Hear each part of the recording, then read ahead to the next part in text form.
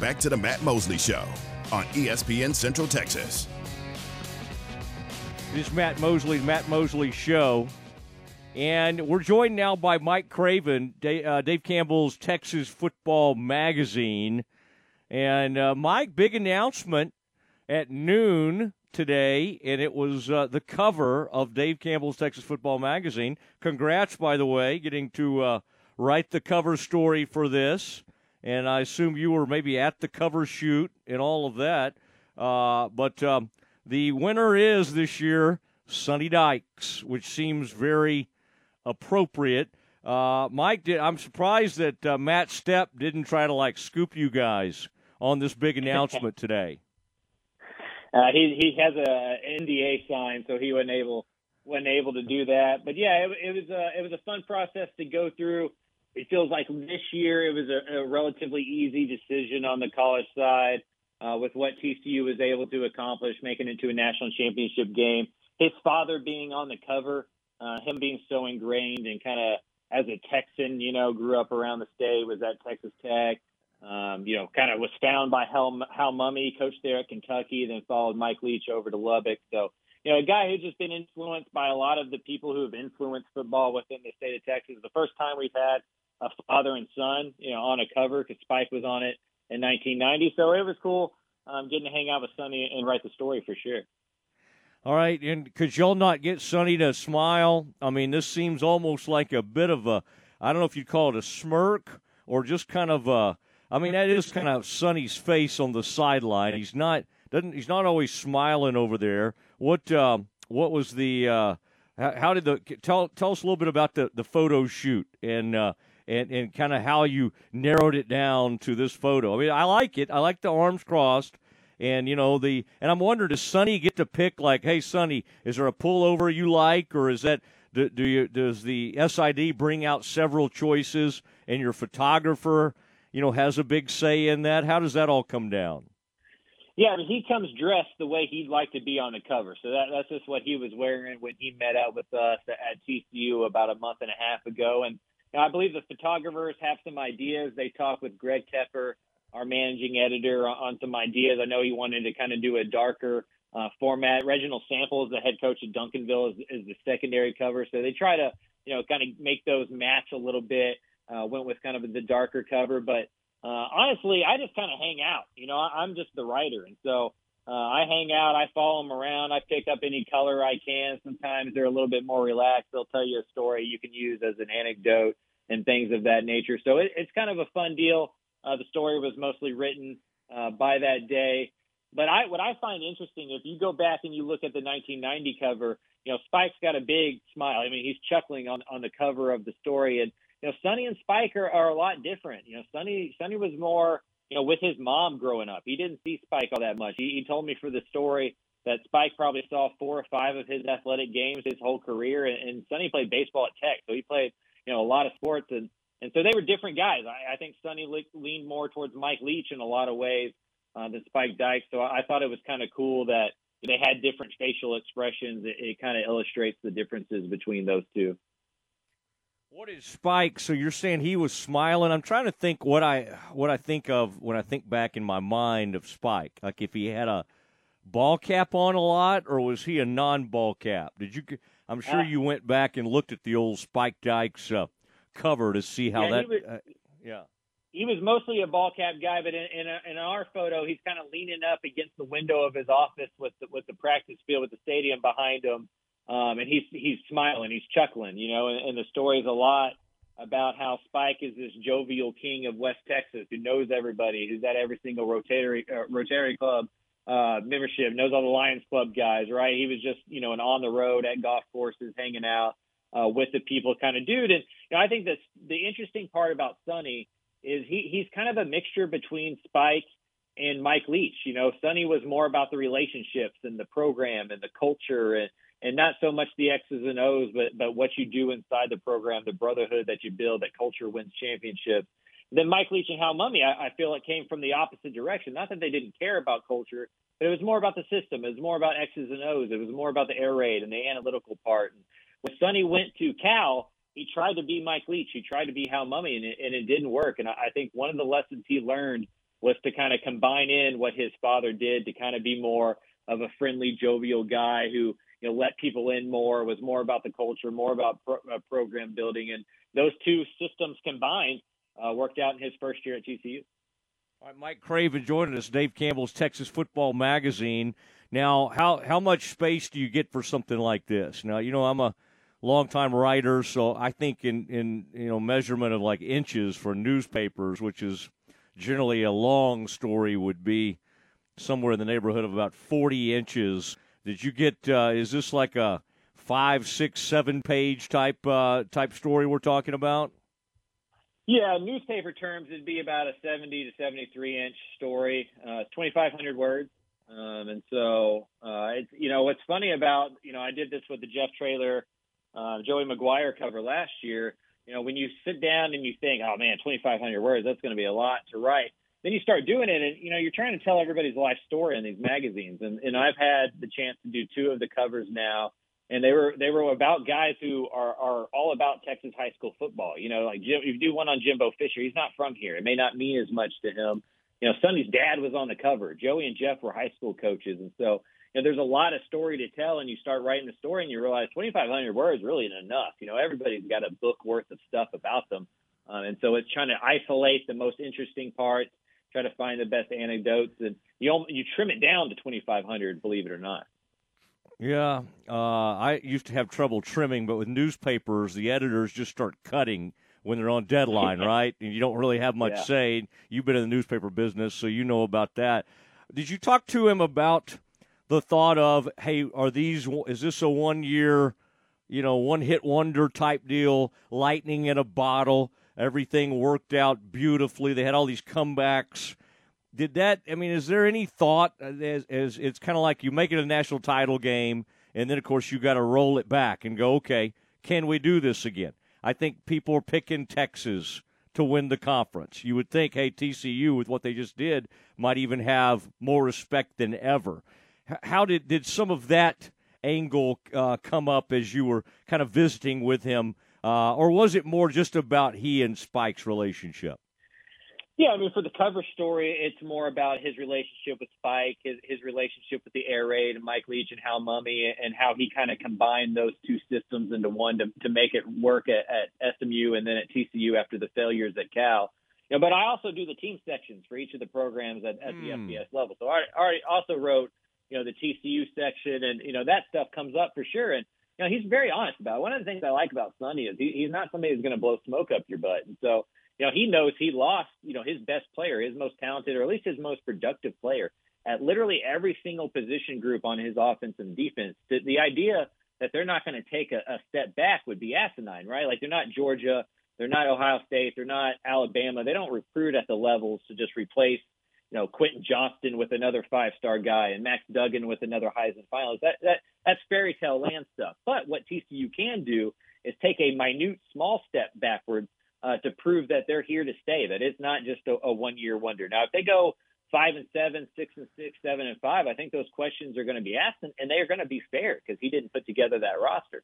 But if they can go 9-3, maybe even 8-4, and those losses are pretty close, respectable losses, and they're in the Big 12 championship race come October and November, I think everybody will look around and go, hey, man, TCU's got something going on. They backed up a really strong year with another really solid year. And so expectations can be tricky. You got to keep them in line somehow. And in college football, that's never going to happen. And when you go 12-0, the problem becomes the ceiling is now the floor, right? Like what used to be a great year at TCU may not feel like one of them. And I think Baylor fans kind of understand that after the Sugar Bowl run as well. And so you're trying to be realistic with it. Like Baylor wasn't going to replace, Jalen Petrie, Terrell Bernard, JT Woods, RJ Sneed, Tyquan Thor. They weren't going to replace those guys and be as good. You're just trying not to take as big of a step back. But I think, year 3, year 4, those are more telling seasons on what the staying power is for TCU, for sure, once they start getting their own players in there. Now, Mike, how many covers does TCU have all time now? I'm just thinking Gary had to be on the front at one point. I'm certain of it. I don't know. You would think the Texas Tornado, Kenneth Davis. Do you know off the top of your head the stats on that? The Horned Frogs. Of course, I'm wondering how many Baylor's had as well. I bet Baylor. Certainly Taft was on it. and you'd have to think Singletary was on the cover back in the day. But now, do we know you? Because since you've just been working on TCU, do you have a ballpark on how many TCU covers we've had? I believe it's 4. The last one, 2012, with Gary Patterson. I would have to go check on that one for sure, Okay. but I believe it'd be 4. Now that we're talking about it, I think a very good June or July story idea would be to count all the subjects on the covers and kind of make a graph and see kind of what team's been represented the most, maybe what team's been represented the least. Yeah, I would say probably University of Texas is going to win out, although Mr. Campbell, tried to fight for the other guys over the years, yeah, I would say University of Texas with their dominance and the readership and all. You got to think about, okay, what cover is going to make the most people read this? And I get that. Sure. You're going to end up with the big boys some of the times and the Aggies. And bringing back a few years ago, it was like, is this the new wrecking crew? Now, you can only say that how many times we've said that over the years, Mike. Is this, the Aggies, do they have their wrecking crew again? But that was a few years ago. By the way, who did you get to dig in on Baylor? And I'm just sort of curious what Baylor seems to be a real X factor going into this season with some really fine skill players. I mean, I think they're a lot better at skill players than they were last year, but some unknowns on the lines, the offensive and defensive lines, and then, of course, Blake Shapen being named the starting quarterback. What was your overall thought after maybe talking to a few folks from the Bears? Yeah, when I sat down with Coach Aranda, he was very honest about kind of his failures last season. He was hesitant to go into the transfer portal because he didn't want that to be a betrayal of the guys who had been there, that kind of bled for him and sweat for him, cried for him and stuff. And he's a guy. He talked about building bridges between like love and truth, and that he comes from the love side and he wants things to be the way that they should be. And sometimes they're just the way that they are. And so, he looked at last year and he thought that the team lacked senior leadership, that it lacked kind of an upperclassman led team like the one he had in 2021. And so he pivoted, credit to him, and went into the transfer portal. And like you mentioned, he got better at a lot of different positions, at wide receiver, at running back, offensive line, even tight end. Then defensively, I think they did some stuff too. My thing with Baylor, and I've had this conversation on a few podcasts now, my favorite, my part with Baylor isn't the Blake Shapen thing. It's not the offensive stuff. I know it's not apples to apples, but Baylor averaged more points per game last year than they did in 2021. They weren't crushing people. You go back and you look at the last 6 or 7 wins of that 2021 team. They weren't winning 42-35 or anything like that. They were winning with low scoring points. What happened last year to me was the defense. They didn't give up more than 30 points one time last year, and that was the loss to TCU back in 2021. And then last year they did it, I think, 6 times, and so when you're in a bunch of small, close margin games where you're not going to score 40 points, where it's going to be 27-24, and there's not much margin for error, you have to play really good defense. And Baylor did not play really good defense last year. So, we can have the quarterback conversation and all that kind of stuff. But to me, what I'm interested in is, does Baylor get better against the run? Do they create more turnovers? Do they get better as a scoring defense? Because that's how they're going to get back to 9-10 wins and compete for a Big 12 title.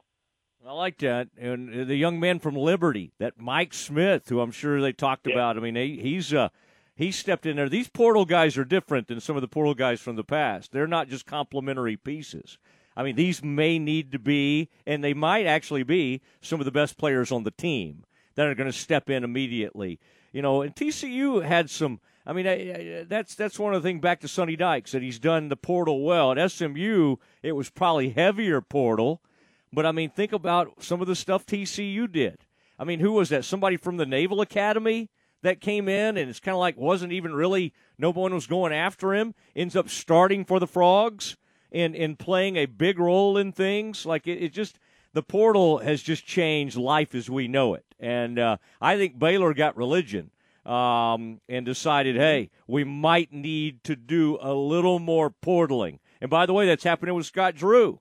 I know we're talking football today, but the Bears, it was taken away from them in the portal, and now they're having to get more aggressive in the portal. So we're seeing it at different football and basketball.